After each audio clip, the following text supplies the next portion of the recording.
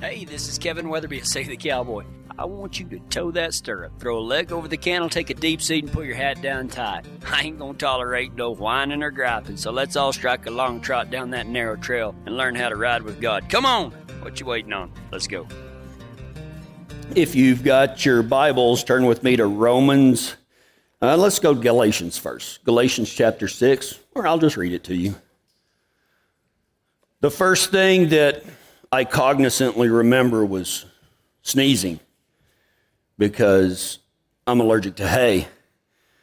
The second thing I was cognizant of was the fact that I didn't know why I was on the ground. And the third thing I was cognizant of is that whatever had happened would probably be in a sermon. Well, here it is.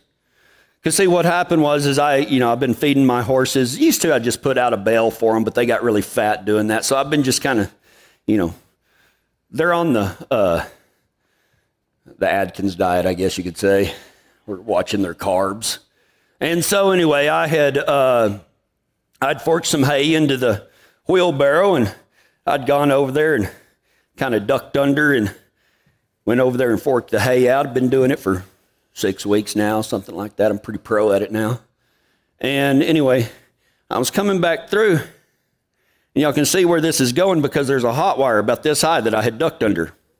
I've been ducking under this hot wire for 6 weeks. Ain't no big deal. I've touched it a couple of times, but it never got me.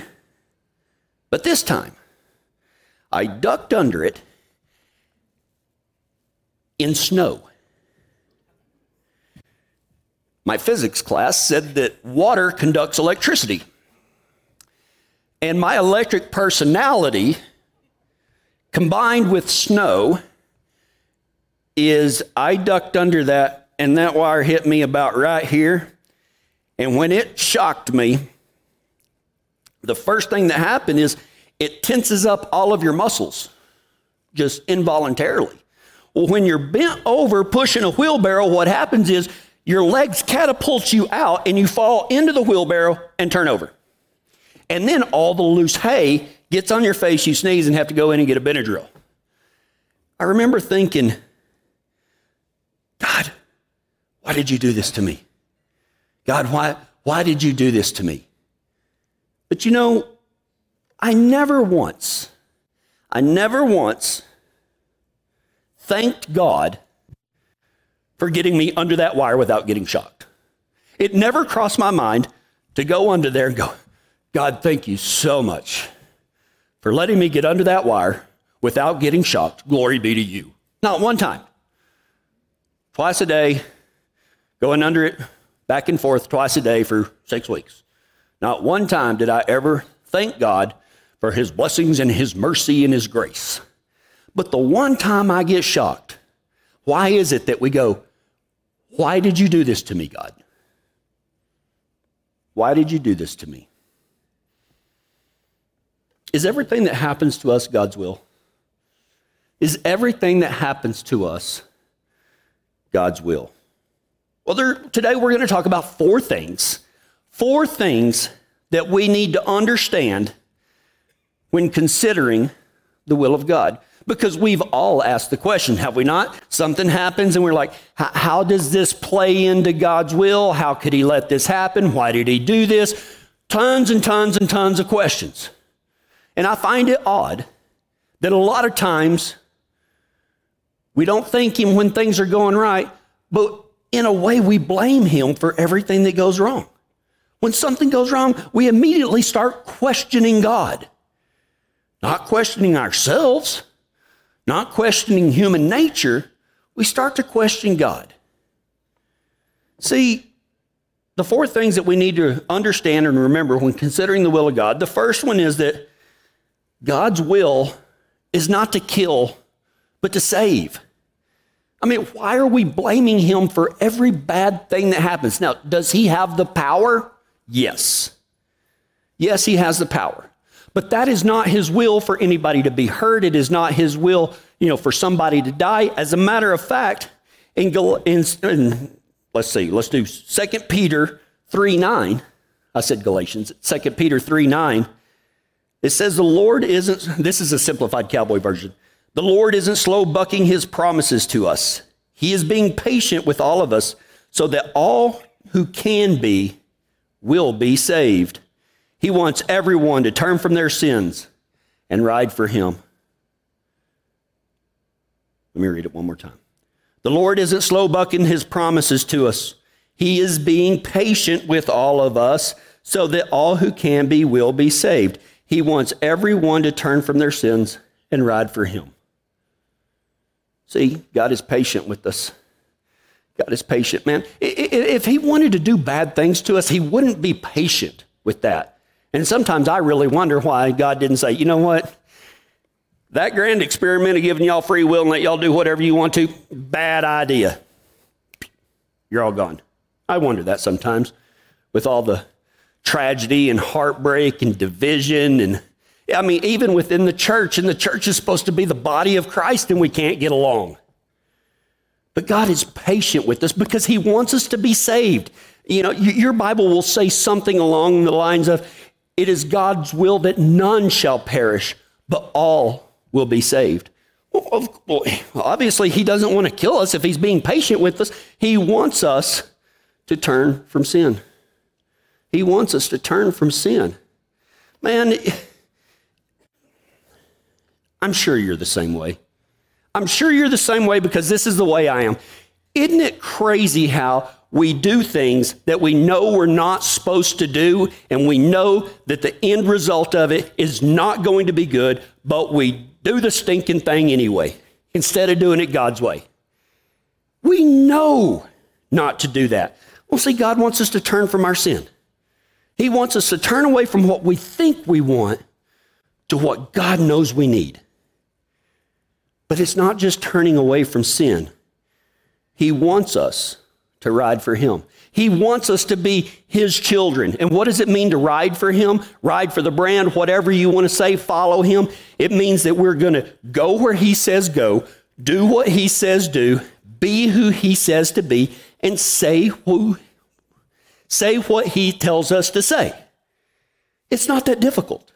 Well, I guess it can be difficult. But God wants us to follow him. He wants us to turn from sin. He's being patient with us. God's will is not that any shall be destroyed, but that all shall be saved. That's what he wants. Well, if that's what God wants, here's a question. What are you waiting on? What are you waiting on? Because you know what you should be doing, right? You know what you should be doing. Why are you not doing that? Why are you not doing it? It's a good question to ask yourself. What are you waiting on? The second thing that we need to remember when considering the will of God, don't confuse God's will with the consequences of sin. Don't confuse God's will with the consequences of sin. In Galatians 6:7, in the Simplified Cowboy version, it says, don't be a darn fool. You can't pull the wool over God's eyes. He knows if you really tried or you were just faking it. All of us will get out of it what we put into it. To quote the great philosopher and theologian Forrest Gump, stupid is as stupid does, right? Stupid is as stupid does. I mean, it was nobody's fault but my own. I know not to walk under a hot wire. Did it anyway, didn't I? I mean, we do stupid stuff all the time, and we know the ramifications. And the bad part of sin is that you can go under that hot wire for 6 weeks before it gets you, and you become comfortable with it. And then it bites you. Sin does the exact same thing. Sin does the exact same thing. It's not going to hurt you today. It may not hurt you tomorrow. It may not hurt you next week, but it will demand payment at some day. And then we wonder, why did God let this happen? He didn't. He wanted us to turn away from sin before and start riding from him, and we didn't. You know, there was a video that I saw. Some people send me all sorts of stuff on social media. And there was this video of, it might have been like Mardi Gras or something, just big party in the street. And there's this drunk guy, and there was a cop on a horse, and he's looking at his buddy. He's like, watch this. He goes over there, and he smacks that horse on the butt, and that horse double barrels him, just whack. Loved it. It's the greatest thing I've ever seen in my life. God didn't have no part in that. I think he probably laughed. I'm pretty sure. If he didn't laugh, he probably smirked and like, well, you get out of it what you put into it, buddy. You know, we all do things we know we shouldn't do. We all do things we know we shouldn't do and then wonder why it's happening to us. Got another question for you. Are you suffering? If you're suffering, are you suffering for righteousness' sake or stupid sake? Because, Jesus said that we will suffer. But that doesn't mean that we're that we're doing something right by suffering for sin, because Jesus died on the cross to free us from sin, from the penalty of sin. But yet, are you suffering because you were following God, or are you suffering because you aren't? Because you aren't. 4 things you need to remember when considering the will of God. God's will is not to kill, but to save. And don't confuse God's will with the consequences of sin. The 3rd thing that we need to remember is that we have free will. We have free will. Romans 7:21 in the Simplified Cowboy version says, unfortunately, I have found this true of my life. Let's see how many of y'all this fits. Unfortunately, I have found this true of my life. When I want to do what is right, I inevitably do what is wrong. And aren't we all guilty of that? Even Paul was. The greatest, missionary ever besides Jesus. The guy responsible for taking the good news to the Gentiles all over Greece and Asia and Judea and Israel and blah, blah, blah. He says, unfortunately, I found this true of my life. When I want to do what is right, I inevitably do what is wrong. See, for better or worse, you have a choice. That's what free will means, a choice. Now, why did God give us free will? Because wouldn't it have been easier on him and us if he'd have just said, look, you're going to worship me and you're not going to have a choice, right? But what could the God of the universe that created everything, that created you and me and knows how many hairs are on your head? You want to guess how many hairs are on my head? What would he want? What's it like to be God? To have creation at the snap of your fingers. If you wanted a Dr. Pepper, you could just, boom. There's your Route 44 with vanilla in it. That's a hint, y'all. What would God want? What could you give somebody that can literally have anything? Here's what God wants. He wants you to choose to love him of your own free will. Not because he's made you, but that you recognize his love and you return it. He gives us free will. We can use that free will for good or evil, for better or for worse. See, bad things happen. Not because God wills it, but because of free will. Listen, the horrible, horrible fact of the matter is, some people use that free will to kill people, to blow things up, to hurt children. But it's that same free will that God allows those things to happen is the same free will that that soldier uses when he jumps on a grenade in order to save his friends. You can't say, God, why would you allow that to happen? Because if he takes away that free will, he's got to take away the other free will. That free will is besides Jesus Christ, it is the greatest gift that he ever gave us, is the ability to choose for good or for evil, for better or for worse. See, we live in a fallen world.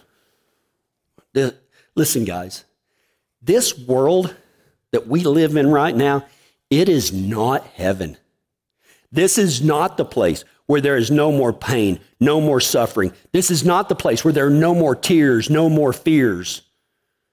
This is not the place of everlasting joy, where everybody gets along, where everybody loves each other with the love of God. This is not that place. We live in a fallen world. This is not heaven.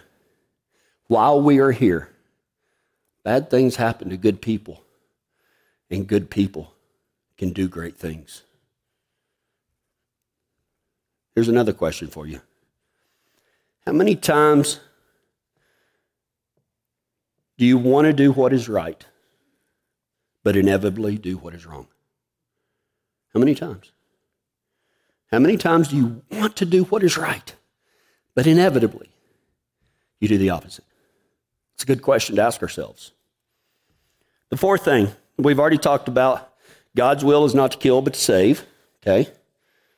So, one of the things that I hate the most is when somebody passes away and somebody says, well, I guess God needed them. No, he doesn't. God doesn't need anything. He wants us to love him, but God doesn't take people from us. Now, God did welcome them home if they were a believer. But don't ever think that God looked down and said, you know what, I'm going to take you from the people that you love. God doesn't do that. He welcomes them home, but he doesn't kill people. God's will is not to kill, but to save. Don't confuse God's will with the consequences of sin. Understand that we all have free will, for better or worse. And the last one, we can't possibly know the mind of God, but we do know that he is good. Think about that. We can't possibly know the mind of God, but we do know that he is good. He spoke into existence all of creation, all of our cells, all the planets, all of the galaxies, all of the universes. He knew just how far to put the earth from the sun so that we didn't freeze to death or burn up. He tilted it in just the right angle so that there would be seasons of growth and seasons of renewal and a season of whatever winter is for. I'm not sure, but it's there. I'm not questioning God, but kill the mosquitoes. Maybe that's it. That's it. Very good. Very good, Mitch. Warms my heart. He's been paying attention. But think about it. We can't know the mind of God. How many of us have tried? Have you ever, seriously, have you ever sat around and tried to think why we're here, and you start thinking so deep, you start going, ugh. Have you ever done that? Don't do it. I advise against it. I advise against it. Don't try to understand that stuff. Anybody ever read Job? I hate English. Why is it Job? It should be Job. Right? Anybody ever read Job? In Job 38, 4 and 5, Job has been, his family's died and Satan killed him, and God allowed it, but anyway, Job is questioning God. How could you do this? How could you let this happen? Kind of what we're talking about, right? And God kind of goes on a monologue. And I'm not going to read all of it because it's 3 chapters long. But God asked Job, in a nutshell, he's like, who are you to question me? And in Job 38, 4 and 5, God says this, where were you when I laid the earth's foundations? Tell me if you understand. Who marked off its dimensions? Surely you know. Who stretched a measuring line across it? What is God saying there? He's like, who are you to question me? Who are you to question me? Look, I don't know. I don't know why God allows some of the stuff that he allows. I don't know why he even made mosquitoes. But I'm sure it was for something diabolical. Yeah. We don't have, listen, your job is not to understand God, okay? Your job is not to understand God, but to trust him. Your job is not to figure out God, but have faith in him. Your job is not to judge God's action or inaction, but to rely on his grace and mercy, no matter the circumstance. So what is our job? I just told you three things that wasn't your Job. I get stuck on the wrong things. Well, Jesus told us what our job is. In John 6:29, is what Jesus said. There's only one thing you have to do. In other words, you've only got one job. Believe in the top hand that God has set to save you. Your Bible will say, there's only one work that God requires, and to believe in the one that he sent. John 6:29. That's your job. Your job isn't to understand. Your job is not to figure him out. Your job is not to judge his action or inaction. Your job is not to question him, but to trust him, have faith, and rely on his grace and mercy and love. I've got another question for you. Are you trying to figure out why and what God does, or do you just trust him and do what he says to do? It's a good question to ask. This past week, a young lady that has been to Save the Cowboy one or two times, I don't remember.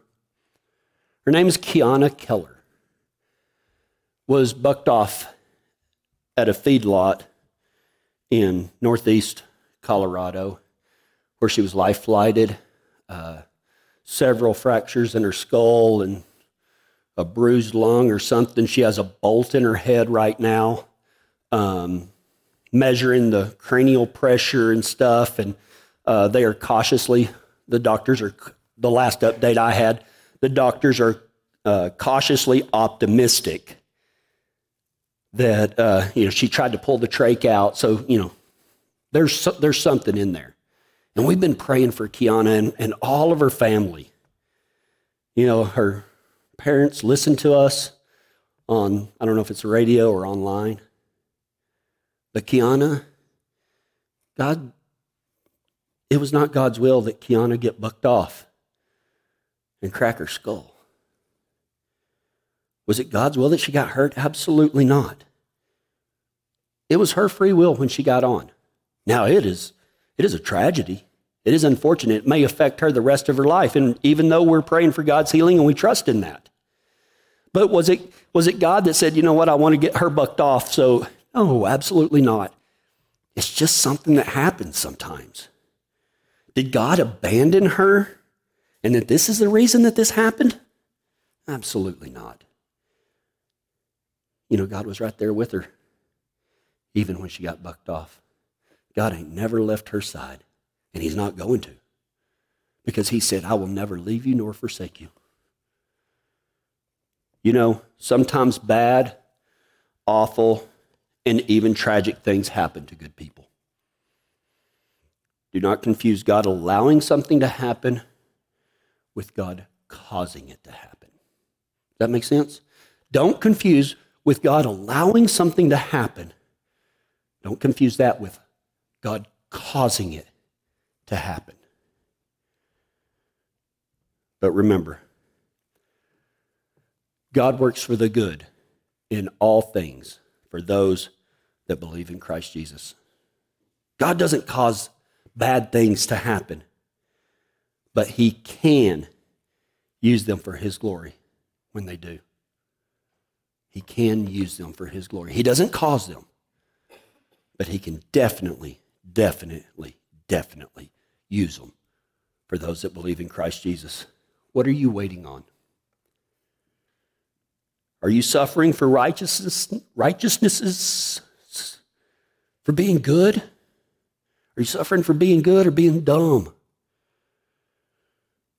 How many times do you want to do what is right, but inevitably do what is wrong? Are you trying to figure out God, or trust in him and just do what he says to do? What is the will of God? For us to believe in the one that he sent. What are you waiting on? Let's go to God in prayer. Father, we lift Kiana up into your merciful hands and ask, God, that you heal her, comfort her, protect her, and guide her. We pray along with the family that has lifted her up to you so many times this past week, but not just her, God. We lift all of those up that believe in you. Strengthen them, hold them, and save them, just like you said you'd do. And it's in Jesus' name I pray. Amen.